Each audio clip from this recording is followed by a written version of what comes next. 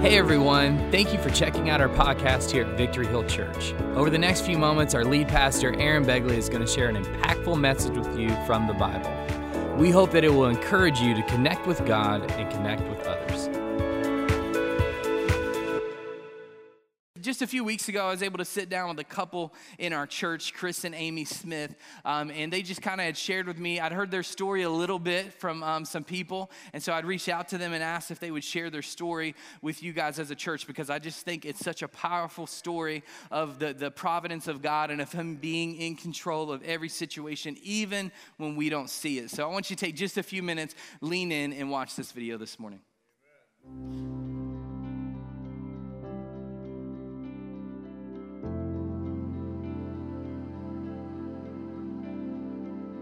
We're the Smiths. My name's Chris. This is Kaylee, and I'm Amy, and I'm originally from Pataskala and went to Watkins. And I'm from Pike County, Kentucky, and I went to Belfry. And we ended up in Carroll after we got married. We moved back to Ohio from West Virginia. Chris worked as a coal miner, and I worked in the office at a different coal mine. So we decided we were ready to have a family, so we moved back and we found this house on Craigslist, and the people were really kind, and we didn't know we'd be moving into such a good area, and we've been here for 6 years now. So 3 years ago, I had gone to the doctor because I had a bruise that just wouldn't go away, and it started to be painful. I went to the doctor and just mentioned it, and she said, well, I'm gonna go ahead and send you for a mammogram and an ultrasound. And I thought she was just really over the top. And I was like, it's kind of crazy, but okay, I'll go. So I went, and I had my daughter with me. She was almost 3 at the time. And I had never had a mammogram before. I didn't know what they were gonna do. I didn't know you shouldn't take your child with you. They set us in this office room for a long time, and knowing now that wasn't normal at all, because when they came in, they said, okay, the radiologist came in and said, we are 95% sure due to the clusters on this ultrasound that you have breast cancer. And I was blown away. I had no family history. I was 31 years old, and I was just shocked. So they ended up calling Chris at work. Yeah, I was working. Yeah. And he usually doesn't answer. I usually don't answer my phone call if it's an odd number. So I answered it, and it was your doctor. It was the doctor. It was the radiologist. I was wondering why this weird person was calling me. Who's this from his number? And he said that he was with you, and then he told me that he was pretty sure she had breast cancer. So my heart sunk, and they suggested that he come pick me up. Yeah, even though I had driven there. So I immediately left work. Drove to the hospital. Yeah, he called my parents on the way. I hadn't told my mom about this appointment because I thought it was nothing. And my mom, everyone's mom always is gets a little more concerned. So I was like, oh crap, I didn't even tell her about this. Yeah. So how am I going to tell her this? So I made him do it. So I had to do it, yeah, that was awesome. So they came and they took Kaylee for us. He came and got me, and we went home and went to bed for the rest of the day. That was rough. Yeah. So right after they said this, they said, well, let us walk you across the street, across the parking lot to this general surgeon, and she can do your biopsy, because that was the next step. So we walked across the parking lot and we went in, and I didn't go back for my biopsy till they got there to take care of Kaylee. And they did, it was a ultrasound guided biopsy, I guess, from that, to test to, see what type of breast cancer it was, which was news to me. I didn't know that there could be different types, let alone, thought breast cancer was all the same. So they did that. She said that it was definitely breast cancer. It was invasive ductal carcinoma, and it was stage 2B. And she went ahead and talked me into getting scheduled for a mastectomy, I think the following week. Yeah, it was soon. Yeah. It was before any treatment or anything. Yeah, and so that was her treatment plan. And then everyone said, why would you not go to the Spielman if it's right in your backyard and you're here and you have a breast center? Why would you not go there? And I didn't want to because I didn't want to talk about it with anybody. So You didn't want to do it all over again. No. It was hard enough for the first time, let alone go through it again. Yeah. So we went ahead and went, and it was the beginning of November at this point. Shortly after, I started chemo, and I did 6 original rounds of chemo, and then they have you do infusions still for a year. So you keep your port in, and you do infusions which is half of your chemo drugs, but it just helps the chance of recurrence to be quite less. So we did that for a year. But after I did my 6 original rounds of chemo, I underwent a bilateral mastectomy. And after we did that, I hadn't quite shared my journey yet because it was like, it was hard enough to like, how do I let family members know and these people know? And you didn't want to do like just a big post on Facebook, but at that point, that's kind of where we were at, what we needed to do. So I had not shared anything on Facebook at this time. And a girl that I went to high school with that I vaguely knew, and I don't even know how we became Facebook friends, she had shared a blog post about how she had just been diagnosed with breast cancer. And it was the same type. It was in the same breast. It was the same stage. It was everything Same similar. age. Yeah. But she had already started her chemo. She was 2 ahead of me. So we got to share a chemo room and do chemo together. And our kids were close in age, so that was awesome. And she was kind of like my go-to person because she'd already gone through it before me 9 times out of 10 on everything. So I could just count on her to, be my guide. And So her and her husband, they would just wheel on down to our room. mhm, They would do chemo together and we'd all hang out. yeah, Her husband's super goofy and funny, so we made a lot pretty of people laugh. similar.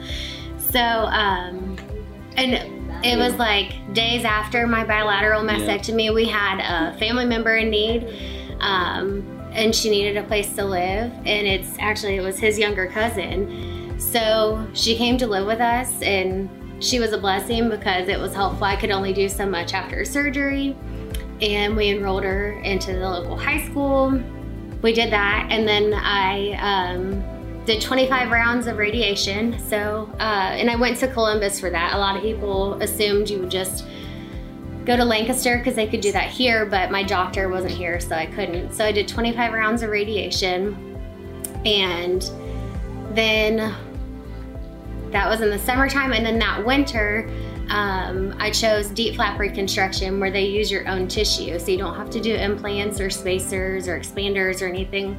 And then I've had 2 revision surgeries from that. So, and then here we are. So when she first got diagnosed, I knew that I had to make a change for her and for Kaylee. Being a good dad and husband, I had to do what I had to do to take care of them and be there for them. So I had to make a lot of changes in my life, and I knew, me being the male, that I had to step up and do what was right. So we started looking for different churches, or we went to different churches. We tried a couple, and so then we tried Victory Hill, and as soon as we went in, I mean, it was, we knew that it was the place for us. So when you know you're home, you're home.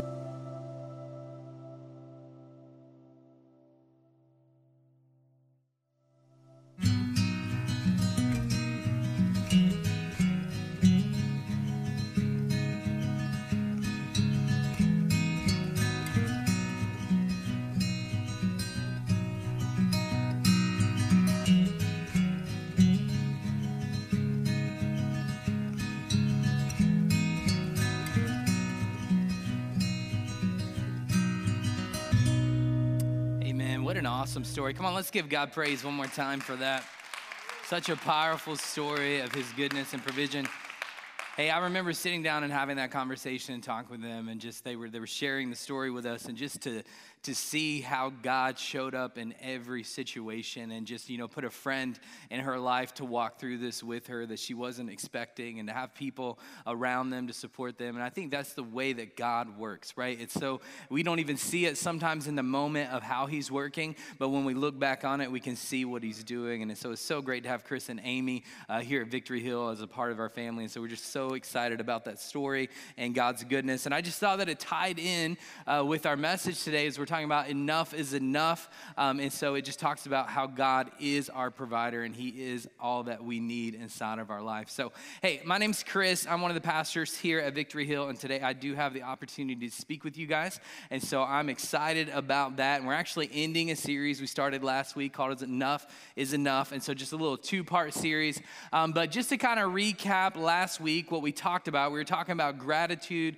and thanksgiving. And so we're talking about having these things active inside of our life and making sure that we're more grateful and thankful in how we live. And we talked about 3 things that we need to change in order to be more grateful and thankful. And the first thing is we need to change our focus. And so our focus cannot be on the things that God has created inside of our life, but our focus must be on God, the creator of those things, because he is constant and he doesn't change. The second thing that we have to change is our thinking. We have to change our thinking, and we learn that we do have the power to think before we speak. Whether we use that power or not, that's up to us, but we do have the ability to do that. And so we have to change our thinking. We have to be more grateful and more thankful in the things that we're thinking about. And then finally, we must change our communication. And so this means that we must be more grateful in how we talk to others. We must be more thankful for the people inside of our life, because the communication isn't just with God that needs to be thankful. It needs to be the communication we have with the people around us. And so we kind of talked about that. We talked about what it means to operate in gratefulness and thankfulness. And today I want to continue with this series on Enough is Enough, and I want to talk about contentment. I want to talk about contentment. And to start off, I think we need to define the word contentment so that we can all be on the same page with what this means. So contentment is a state of happiness and satisfaction. Contentment is a state of happiness and satisfaction. And I think this is important for us to see, because it's not just happiness, because happiness is an emotion, right? So happiness, I could wake up happy because things went the right way. I had good coffee and my family and I had a good conversation. Everything went really well. And so I'm happy because of that situation. But a lot of times happiness is determined by our surroundings and what's going on. But contentment is a state of happiness. This means that this is a decision that we've made in our life to say, I'm content. I'm going to be happy inside of this. I'm going to find satisfaction in my life. And I believe that the only way that we can find true contentment in life is through Christ. And so our scripture reference today, the focus that we're going to have is in Philippians chapter 4, verses 11 through 13. And so it's going to be on the screen. You can follow along. But it says this. It says, now, not that I am speaking of being in need, for I have learned in whatever situation I am to be content. And I know how to be brought low, and I know how to abound. In any and every circumstance, I have learned the secret of facing plenty and hunger, abundance and need. And then this is the verse that we all know. I can do all things through him who strengthens me, right? And so this verse, how many of you in here have heard this verse right here quoted at some point in your life? Raise your hand. Let me know. Yep. So all of us have probably heard this. This verse is quoted by people who don't even associate with church. They put it on, I've seen them put it on their shoes. I've seen them put it on as tattoos, all of these different things that we see, because a lot of times in sports, we love this verse because it seems powerful and it speaks to what we can do, right? Can do all things through him who gives me strength. And in and of itself, it's not a bad phrase. It does kind of give that authority. But I think if we don't use it in the context that Paul is writing to us, we may look at it in the wrong way. Because we may begin to say when we're going in for a job interview that I'm going to get this interview because I can do all things through Christ who strengthens me. Now, what's the problem with that thought? Because the problem with that thought is we're assuming that what we're desiring out of the situation is the same thing that God is desiring out of the situation. We're assuming that our wants and our desires are lining up with what God has planned for our life. And so when we use this scripture and we quote it, that I can do all things through Christ who strengthens me, we have to understand what happened before it in these verses. Because what it says in these verses is that sometimes I'm going to be hungry. Sometimes things aren't going to go the way that I wanted them to go. Sometimes things are going to look really different than what I wanted wanted them to look like. But it's known that I can do all things through Christ who strengthens me. My hope is found in Christ, not the situation that I'm going through. And when we talk about contentment, this is such a powerful thing to understand, is that is where our hope is found, is in Jesus. He has to be where our contentment lies. And when I think about contentment, I think about it in this way. I think about the fact that life is a journey, right? You know, I say this all the time when we teach young adults, is that life is a journey. You're always moving forward in the direction that God is taking you. This is what it is. And so if life is a journey, how many of you know when we go on a journey, we have to pack a bag, right? We have to pack a bag. We have to have the things that we need. And I think that God, for each and every one of us, has packed a bag. I believe that he has given us a bag to take on the journey of life and to help us to get to the place that we need to go. And I think that we have to understand that in that bag, God has placed some things that are specific to us. Everyone's bag looks a little different. And I think some of us, we have talents that God has given us. Maybe we're able to sing. Maybe we're able to speak. Maybe we're a good listener. I think God has given us all different personalities. And I think we all have something that is different that God has given us. And so I think we have those. I think, God's given us maybe different careers that we live out. I think God's given us different family structures and dynamics. And I think God has given us, different faith journeys that we walk on. And so God has given us all of these different things that are packed in our bag from the moment that we are born. Things that we can't necessarily change because these are the things that we were created with. Now, common sense would say that we would look at those things and go, these are the things that God has given me. I'm going to be proud of these things. I'm going to take care of them. I'm going to live my journey using them. But what do we do a lot of the time? We look at our bag and we check out the stuff that's in our bag, and then we immediately look to our neighbor and we begin to say, well, I like their bag. Their bag has some really cool stuff in it. I like their family structure better, or I like the giftings that they have. I want to be able to sing. Why can't I sing? And so we begin to look at everyone else's gifts and talents and what God has packed in their bag, and we compare it to ours. And so I think there's three things that we have to be careful of that will steal our contentment. If we let it, it will steal our contentment. And the first one is this: it is comparison. The first one is comparison. Comparison will steal your contentment. Why? Because you will find yourself looking at the things that God has placed in your bag for you to have and for you to use to bring glory to him, and you'll start comparing it to what he's given somebody else. You'll start saying, well, I think that their gifting and talent and what they're doing in the church is way better than what I'm doing. I like what they're doing. That looks fun. I want to do that. And so we start comparing. I see this a lot of times with like personality types, right? We do all these tests, we find out personality types, and all of a sudden we think that one personality type is better than another. We think that one gifting is better than the other. But what we have to understand is that we're all created in the way that we're created for a reason, for a purpose. God has packed in your bag what he's packed for a reason. And so 2 Corinthians 10:12 says this. It says, don't worry, we wouldn't dare say that we are as wonderful as these other men who tell you how important they are, but they are only comparing themselves with each other, using themselves as the standard of measurement. How ignorant. Now, Paul is being a little bit aggressive in this message, right? Paul did that a lot. And so I'm not calling you ignorant. I'm not saying we're ignorant. I'm just saying Paul talks to us about this. So we have to understand what Paul's trying to teach us here. He's trying to say that we're comparing ourselves with each other and that this isn't the standard of measurement that we're supposed to be living by. God didn't call us to take our giftings and our talents that he's placed in our bag and compare them with everybody else's. Because when we do that, we can't be content in what he's given us because we're always wanting what somebody else has. The second thing that will steal our contentment is competition. Do I have any competitive people in the house? Some of you are like, I'm not raising my hand. He just said this is going to steal my contentment. No, I'm a competitive person, right? And if you know Pastor Aaron, he's the most competitive person I've ever met, right? And so we have this competition mindset in our life. We're always trying to do better than somebody else. We're always trying to achieve the greater thing. And competition isn't always bad, but it is dangerous when it comes to life and following Jesus. Because when we start to try and compete with other people based on what God has called them to do and what God has called you to do, that's not what he intended for us. He didn't intend for you to be in competition with somebody. He didn't intend for you to be competing with your friend who's been at church their whole life and they've been serving in multiple different areas and you just started church and you feel like you've got to somehow get up to the level that they're at. That's not what it is. God doesn't want you to do that. He wants you to be able to celebrate the other person and go, you know what, I'm so glad that they are using the gifts that God's given them and that they're achieving the things that they're achieving. And then vice versa. When you see someone who's starting out in their faith, we shouldn't be trying to compete and compare with them. We should be trying to celebrate them.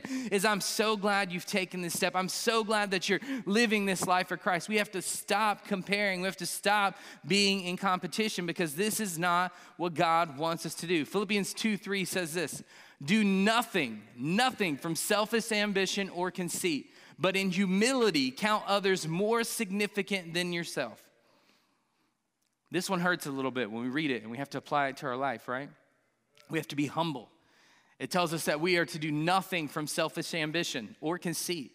So it's not about a competition. It's not about trying to progress ourselves or promote ourselves. It's about how can we help other people along this journey? How can we help? How can you use the things that God has given us to help serve others? You see, if you look at the life of Jesus, this is what he did day after day. He was always finding a way that he could help other people grow in their relationship with God. And so we have to do the same thing. We have to understand that we cannot sit there and try to compete, but we have to work together. Now, I want to stop here for just a second and I want to address something. There's a difference between being satisfied and settling. Okay, there's a difference between being satisfied and having contentment and settling. You see, settling is this mindset that I can't do any better and I'm not gonna be able to accomplish anything else. This is all I'm ever gonna be able to do. This is a negative mindset. And that's not what he's telling us here. I'm not telling you not to be competitive. I'm not telling you not to look for the greater things that God is going to do in your life. I'm saying that can't be what drives you. What drives you has to be a relationship with God. And stop trying to compete. God didn't call us to do that. He didn't call us to settle. He said, I want you to be content in what I've given you. Now use what I've given you to see the kingdom of God grow. And so I think we have to be careful. The third thing that can come to steal our contentment is coveting. Now, coveting's an Old Testament word, right? Nobody's going around every day and saying, don't covet, or are you coveting that? We don't use that word a lot. But I wanted to talk about it because I think coveting and comparison are two different things. A lot of us would look at it and say it's the same thing, but I think there's two different things because here's what it is. Comparison is when I just have these two items in front of me and I'm looking at them and I'm comparing them, right? This one's a little different, weighs a little bit more, weighs a little bit less. I'm looking at those things. We can compare. Sometimes we're comparing our gifts and we shouldn't be, but there's a difference from comparing it and coveting, because what does coveting mean? Coveting means I want this other person's gift. I want what it is that God has given them. I don't want what God's given me. I want what he's given them. Now, as a parent, if you were to give your kid a Christmas present and they turned around to you and they gave it back to you and said, I don't want that. That's not what I asked for. Some of you, you've probably experienced this at some point in your life. I'm not gonna ask you what you did, but I can imagine that it wasn't a great response, right?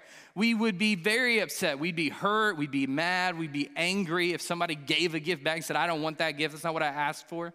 But we do this to God all the time. God has given you a gift in your life and you're just sitting on it because you don't like it or it's not what you thought you wanted your gift to be, and you're looking at other people and you're saying, hey, I want their gift. I want what they have. This happens in ministry a lot. I know we think that preachers don't deal with this stuff and that we don't ever face these kinds of things, but the reality is when we teach on something, it's things that we're facing as well and we're growing in as well, and we're trying to help us all on this journey. But we live in a culture that is always filled with comparison, right? And competition and all of these things. And you can jump on social media and in a heartbeat, you can see all of this stuff that people have. And what does that create in our mind? It creates this coveting type of mentality of, oh, I just want that. Just for a day, I want to live in that life. Just for a moment, I want to be in that situation.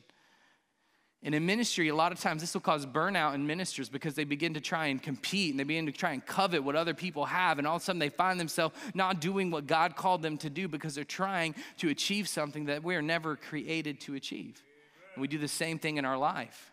A lot of times we'll be looking and we'll be frustrated with God and we'll be saying, God, why is this happening? And the reason is you have gave up pursuing what he's called you to do and you're trying to pursue something he called somebody else to do.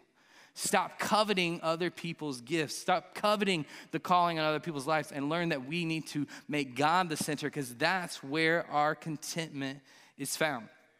So I don't want to just take today and just tell you the things that steal your contentment. That would be kind of a sad message for you to walk out of here and only know the things that steal your contentment, right? And so I want to take some time this morning. I want to tell you things that you can put into practice in your life to build contentment, things that we need to put. And so there's an acronym we're going to use today. It's called GOALS, G-O-A-L-S, goals. Say it with me. Say goals. All right, good job. So when we talk about goals, the first thing that we have to do is the letter G. This is gratitude. Gratitude. So we must express our appreciation to God daily because this discipline will help us to practice contentment. Now, it doesn't say that you practice or express this appreciation sometimes. It says that we must express our appreciation to God daily. See, gratitude, we talked about this a little bit last week. This is a key factor to having contentment in our life, being grateful for the things that God has done. In Ephesians 5:19-20, it says this. It says, addressing one another in psalms and hymns and spiritual songs, singing and making melody to the Lord with your heart. And verse 20 says, giving thanks always and for everything to God the Father in the name of the Lord Jesus Christ. Now, we would love to edit this verse and make it say what we want it to say, that God, you want me to give thanks to you and for some of the things and for the blessings that you've given me in my life. But that's not what it says, right? What does it say? It says giving thanks always and for everything to God the Father. We have to thank God for everything. What does this mean?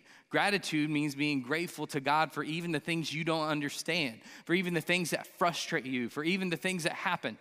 You know, I talked about this morning. You know, some of us are blessed with strong-willed children as parents, okay? I'm one of those parents. I'm blessed with a strong-willed child. My mom was home this weekend for Thanksgiving, and she told me, she said, he is just like you. He is a spitting image of you. And so I said, man, I must have been a great kid. But a lot of us were blessed with a strong-willed child. And here's the thing about it. We can get caught up in the fact that they're always arguing with us or they're always wanting to prove their side of things, and we can get very frustrated, and sometimes maybe we're not so thankful. We're thankful for our child, but we're not thankful for the attitude or the way that they're acting. But there's a way to change that and become grateful and understand that most strong-willed children are the ones who will be leaders in life. They're the ones that God has called for a bigger purpose. And I think sometimes you have to understand, God, I want to be grateful for the blessing. Even if I don't understand every moment and every situation and every argument and everything that goes on, God, I'm still going to be grateful because I'm going to be grateful for everything. I'm going to be grateful for everything. I've learned this in my life. A story I'll share with you guys is when my wife and I moved to Mississippi and we were called into youth ministry. We went to this church and we started a ministry. After about a year or so there, I realized there was a lot of issues with leadership in the church, just unhealthy things that were happening, and we were under that leadership. And I remember calling my buddy who was in ministry, and I would tell him what was going on, and we weren't sharing with anybody else around because it was just stuff that was happening in the leadership, and I was getting frustrated. And I would be upset, and I wasn't being grateful. I was upset that I was in this place and in this position. And he told me something. My friend told me this. He said, you know, you remember David had to serve under Saul for a long time before he was ever king, before he was ever promoted to a place. And he said, you know what? He said, David had to learn how not to lead before he could learn how to lead. So God put him under someone to teach him what not to do in leadership as a king so that he could understand what he had to do. And so I began to thank God. Every day I would begin to say, God, you know what? I don't understand why I'm here, but I'm going to try and learn everything you could teach me in this moment. I'm going to be grateful for the calling you've placed on my life. I'm going to be grateful for the place that you have me. Even when it hurts, we still have to be grateful. Gratitude is the first thing that we have to do when we talk about the goals of operating in contentment. There's a quote that I want to share with you because I think it's awesome. It's from Pastor Todd Stocker, and it says this. It says, thankfulness creates gratitude, which generates contentment that causes peace. Say it one more time. Thankfulness creates gratitude, which generates contentment that causes peace. So for those of you who are equation-minded, trying to figure out how you A plus A equals this or A plus B equals C, here's the thing. When we are thankful for what God has done, it creates gratitude. That's a heart change, which generates contentment. So now we're happy because we're thankful and we have gratitude in our life, and that causes peace. Some of you, if you were looking at this year, this is something we've all been praying for. God, I just want some peace. I just want some happy. I just need some peace in my life. I'm telling you, if you will find contentment in Christ, you will find peace. Because now you're not looking to the left and the right for what's coming. You're focused on what God has given you. The second thing that we have to understand in our goals is obedience. See, obedience is, we must be living a life that is obedient to the Word of God, changes our focus, and allows us to see the world through the eyes of Christ. Living a life that is obedient to the Word of God changes our focus and allows us to see the world through the eyes of Christ. We don't like the word obedience, okay? None of us do. It's not a word that we're a fan of, because what does obedience imply? That means that we have to follow some rules. We have to follow the law. We have to follow these things. And so a lot of times we struggle with this as adults because we've gotten to a place where we make our own decisions and we do our own things. And so when God talks about obedience, the reason I think we ultimately struggle with this is because that means we have to change some of the things that we're doing because they don't line up with what God is asking us to do. Psalms 1 verses 1 through 2 says this. It says, "Blessed is the man who walks not in the counsel of the wicked, nor stands in the way of sinners, nor sits in the seats of scoffers. But his delight is in the law of the Lord, and on his law he meditates day and night." It goes on to say in the last verse, it says this, "So we must delight in the law of the Lord." Delight in the law of the Lord. Why is this important? Because it doesn't just mean that we need to know the law of the Lord. It doesn't just mean that we need to say that we read the law of the Lord. It says that we need to delight in it. Obedience. This is something we have to practice in our life. Notice that when we talked about it, we said that it's something that we have to practice. It is a daily thing. It's not something you wake up with and naturally do. Obedience of God's law is something we have to practice on a daily basis. And so this is part of the goal, is to reach contentment, because when we begin to align ourselves with God's law, when we begin to say, you know what he's asking me to do is what I need to do, we start to look at the things that he's given us and realize that everything works for a purpose and everything has a place. And so I know that this can be a challenge, especially in the culture that we live in, but when we will open up the Word of God on a daily basis and delight in what it says and apply it to our life, we will see things change inside of our situation. We will become more content. The next thing that we have to do is acceptance. We have to have acceptance. We must learn to accept and use the gifts and talents that God has given us. Now, this may seem like common sense, that we have to accept the gifts and talents that God has given us. But so many times we don't do this step.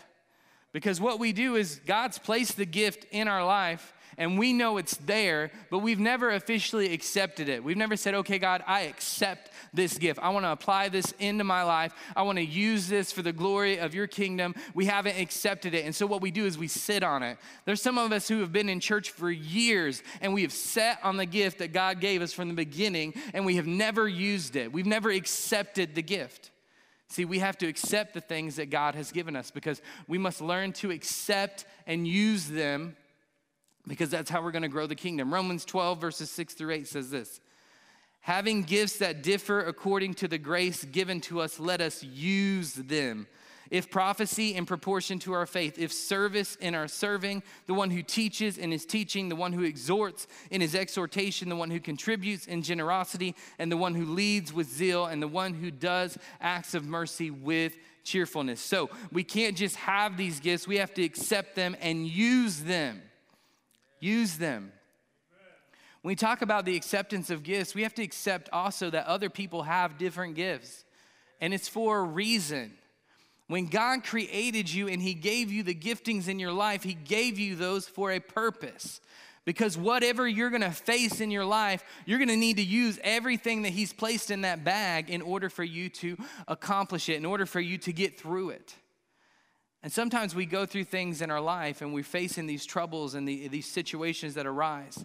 And we begin to think, God, I just can't handle this. I can't do this. I don't know how. God, where are the things that I need to get through this situation? And a lot of times he's saying, open up the bag. I gave it to you. You have the things you need. I'm right here. All you have to do is lean on me. There's a verse in the Bible that says to cast all your cares on me, for I care for you. He's waiting for you just to unload it onto him because he's given you all that you need. Enough is enough. He is enough for you. The next thing we have to do is love. You see, learning to love God, ourselves, and others is vital to finding true contentment in life. It's vital.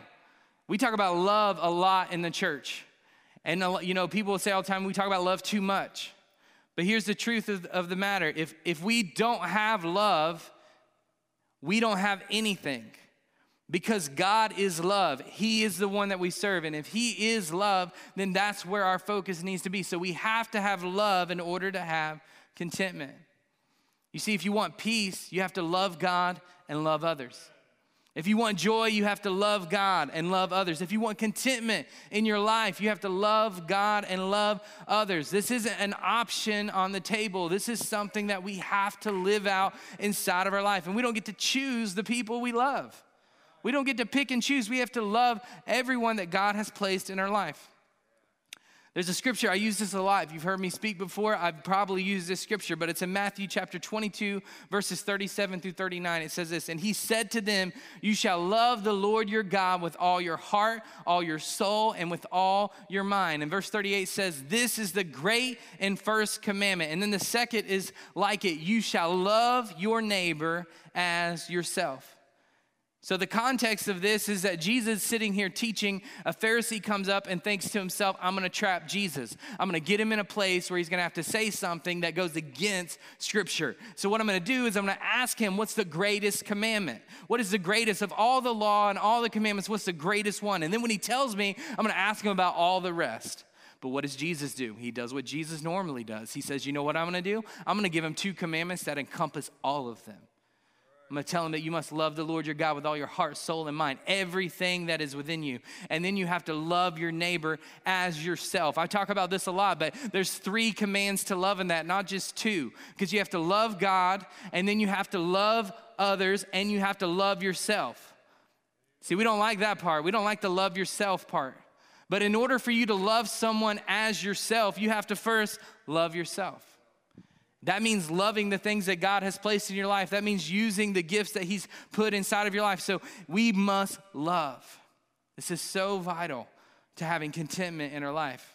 A lot of us, we don't have contentment and we're worried and we're concerned with all the things that are happening around us. And if we really looked at it, there's probably some unforgiveness, there's some hate, there's some things that have happened in our life where we're not loving others, we're not loving God the way that he's called us to do. So we must love. The last thing is satisfaction. See, being satisfied means we are no longer looking to the other things for fulfillment, but are instead confident in Christ and his plan for us. We're not supposed to be looking around for contentment in anything else but our relationship with Christ. That's what brings satisfaction. That's what brings a satisfied heart. That's what brings us that contentment, is we must be satisfied. We must be satisfied in what God has given us. Stop trying to worry about everybody else. Stop trying to worry about what's going on around us, and instead focus on what God is doing inside of your life. He's given you all that you need. 1 Timothy 6-11 says this, but godliness with contentment is great gain. For we brought nothing into this world, and we cannot take anything out of this world. But if we have food and clothing with these, we will be content. But those who desire to be rich fall into temptation, into a snare, into many senseless and harmful desires that plunge people into ruin and destruction. For the love of money is a root of all kinds of evil. We've heard this said before. It is through this craving that some have wandered away from the faith and pierced themselves with many pangs. And then verse 11 says this, but as for you, O man of God, flee these things and pursue righteousness, godliness, faith, love, steadfastness, and gentleness. See, these are the things that we need to be focused on. Some people read that verse about the love of money is the root of all evil, and they say, well, God doesn't want us to ever have any wealth. He doesn't want us to prosper. He doesn't want us to have money. That's not what he's saying. He's saying that can't be what you pursue. That can't be what drives you. What has to drive you is a relationship with God. These things are what you pursue. You pursue righteousness, godliness, faith, love, steadfastness, gentleness. That's what brings satisfaction. When you pursue these things, you will be satisfied. When you pursue the things of the world, you're going to wind up empty. So many times the reason that we do not have contentment in our life is because we're pursuing a dream and a goal that as followers of Christ, we were never designed to pursue. We weren't supposed to pursue the things that the world's pursuing. We learned this last week when we talked about changing your thinking. God wants to renew our mind and change our mind daily because we're not supposed to think like the world. We're not supposed to think like the world. We're supposed to be different in how we think. You see, here's what I want us to understand this morning. When we talk about contentment, it doesn't mean that we are just sitting here. I talked about this a little bit earlier. We're not just sitting here settled in where we're at. We are still pursuing what God has for us. But there's a difference in pursuing what God has for you and pursuing what you think God has for you. And how do we discover the difference? We lean into God's word. We set up these goals on the inside of our life, and we allow them to change us, because that's how we are going to become more content. I love this quote from Charles Spurgeon. It says this.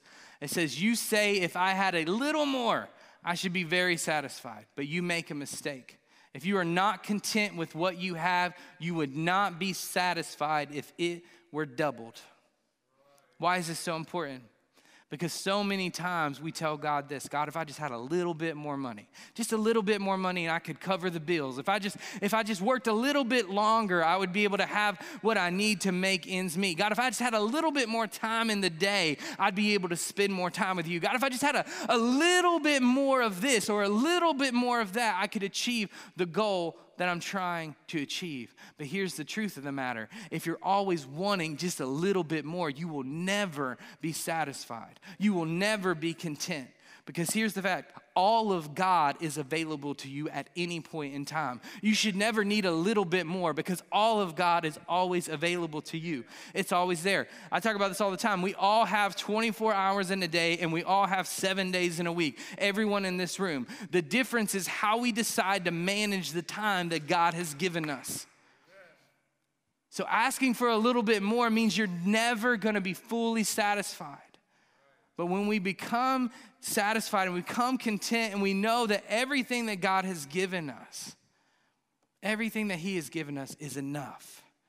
This series is about enough is enough. And what it means is that you can find contentment in what you already have. You don't have to be looking to other places to find that contentment. God has given it to you already. You already possess it. So if we look back over today and we look at all of the things, we've learned that there's some things that steal our contentment, right? There's 3 things that steal our contentment. We have comparison, we have competition, and we have coveting. These 3 things will sneak in, and they'll try and steal our contentment. And we can't let that happen. We have to fight that with everything that we have. And I'm telling you guys, it starts with little things, just a thought that comes in our head. We look at somebody else and what God's doing in their life, and it's just a thought, and it's just, man, that's really cool. I kind of wish that was happening to me. And we begin to compare. And then it slips into this competition, and we try to say, you know what? Maybe I can do what they're doing. Maybe I can get to where they're going. Maybe I can make that happen in my life. And then the next thing you know, we're in this place and we're coveting, because we've realized that we can't do what they're doing in their life, because that's not what we're supposed to do. We don't know that, but that's not what we're supposed to be doing. And so we begin to covet. And now we say, God, I don't want to do this thing. God, I don't want this gift that you've given me. I want that gift. And we have to fight that with all that we have, because that's how the enemy distracts us from the goodness of God and what he's called us to do. That's how he steals our joy. That's how he steals our peace. And that's how he steals our contentment. So we talked about the goals that we need to place in our life. And here's what I want us to understand. When we become a follower of Jesus Christ, I don't believe that God makes us wait for things. We talked about this a little bit during our Holy Spirit series. I believe that when we open up our heart to God and we decide to follow him, he gives us everything that there is. He says everything is available to you in this moment. And so what I think he does is he packs these things in our bag. He says, hey, I'm going to give you gratitude. Hey, I'm going to give you obedience. Hey, I'm going to give you acceptance. It's already going to be in the bag. And you're going to have, you're going to have love, and you're going to have satisfaction. And so here we are on the journey with Christ. We're all set and ready to go. But what happens is we allow the enemy to begin to sneak in, and he starts to take those things out of our bag. We start to allow him, we start to move those things out. We start to say, well, God, I don't really love that person. And we pull the love out of our bag. Or we start to say, God, I'm really just not happy with what's happening in my life right now. And we pull the satisfaction out of our bag. But what we have to do is we have to understand this bag is ours. God has given it to us, and he has given you all that you need for the journey. And when you understand that, you can find contentment. And then you want to know what's so awesome? Is when good things happen in our life and God begins to bless us because our focus is on him and not the things, we begin to add more to the bag. we begin to see, oh gosh, you've more capacity in my life than I ever thought I could have, because I'm willing to understand that I already have enough. I don't need anything else. I have enough. And God says, that's right, you do have enough. Now I'm going to bless you with this, and I'm going to give you this. And it doesn't mean it's going to be physical things. I'm not talking about a prosperity type of thing, but I'm saying if you will allow God, if you'll be satisfied and content and understand that you have everything you need, he'll begin to open up doors in your life in ways that you never would expect. If you guys would stand to your feet this morning as we get ready to close, I just want us to understand why this is such a powerful thing, because if we can walk in contentment, if we can walk in all that God has given us, and we can understand that he is more than enough, we will have so much peace in our life. And all of these crazy things that are happening in our world, it has been a crazy year. And all of this stuff that's been going on, if we will just find our contentment in Christ, those things won't faze us. Because we'll be able to say, you know what, yeah, some crazy stuff going on, but I serve a God who is in control. I know that at the end of the day, he has everything in control, and he's given me all that I need to get through this moment right now, if I would just lean in to those goals. With every head bowed and every eye closed this morning, I don't know where you're at. I don't know where you're at in your journey. I don't know what you're going through and what your weeks look like, but I can tell you this. If you haven't made the first step and say, I want to follow Christ, then you're probably sitting here going, man, I'm just not content. I haven't ever been happy. I haven't felt like I've ever had the things that I need. I just feel like I'm grasping at straws, always trying for something more. If that's you, I don't want to leave here today without giving you an opportunity to say, hey, that's me. I need that in my life. I need Jesus. I need that firm foundation. So if that's you this morning, I want to give you an opportunity. Just lift up your hand. You can put it right back down. Let us know. I want to be able to pray with you today to say, hey, I want to follow Jesus. I want to take that step this morning and follow him. Amen. If you're in this room today and you say, you know what, I'm following Christ. I have a faith that is in him. I am on this journey with him, but man, I have just been focused on everything else. I've been focused on what I don't have. I've been focused on somebody else's gifting and their calling, what God's doing in their life. It's okay. It's as easy as refocusing right here and right now. I'm going to pray over you in just a minute, and then we're going to sing this song. And I just challenge you during that time to say, God, I want to align myself with you. God, I want to be content in what you've given me. God, I want to have gratitude. God, I want to be obedient. God, I want to accept this gift. God, I want to have love, and I want to have satisfaction in my life. I want these to be alive inside of me. God, we thank you today. God, I just thank you that you are a good God. I thank you for your grace and your mercy. God, I thank you that you take care of us and you provide for us. And Lord, today as we gather together, Lord, let our hearts be focused on you, Lord. Bring contentment into our life, God. God, allow us to see that you are all that we need, that you are more than enough, Father God. And Lord, for those who raised their hand and said, hey, I make that decision. I want to follow Jesus. I need him in my life. God, we ask that you just be with them today as they take this step into that journey with you. God, let them know that there's a church that is behind them, that they're a part of a family bigger than themselves, and that, God, you are right here with them every step of the way. And God, today, Lord, we just want our minds to be focused on you. God, as we worship you this morning, Lord, we want our hearts to be turned towards you so that we can find true contentment inside of our life. And we thank you for this. In Jesus' name, amen. Thank you for listening to our podcast today. We hope this message helped you to connect with God and connect with others. Be sure to click the subscribe button to stay up to date with new messages each and every week. For more information about our church or for an opportunity to give to this ministry, simply go to victoryhill.org. Thank you, and we hope you have an amazing week.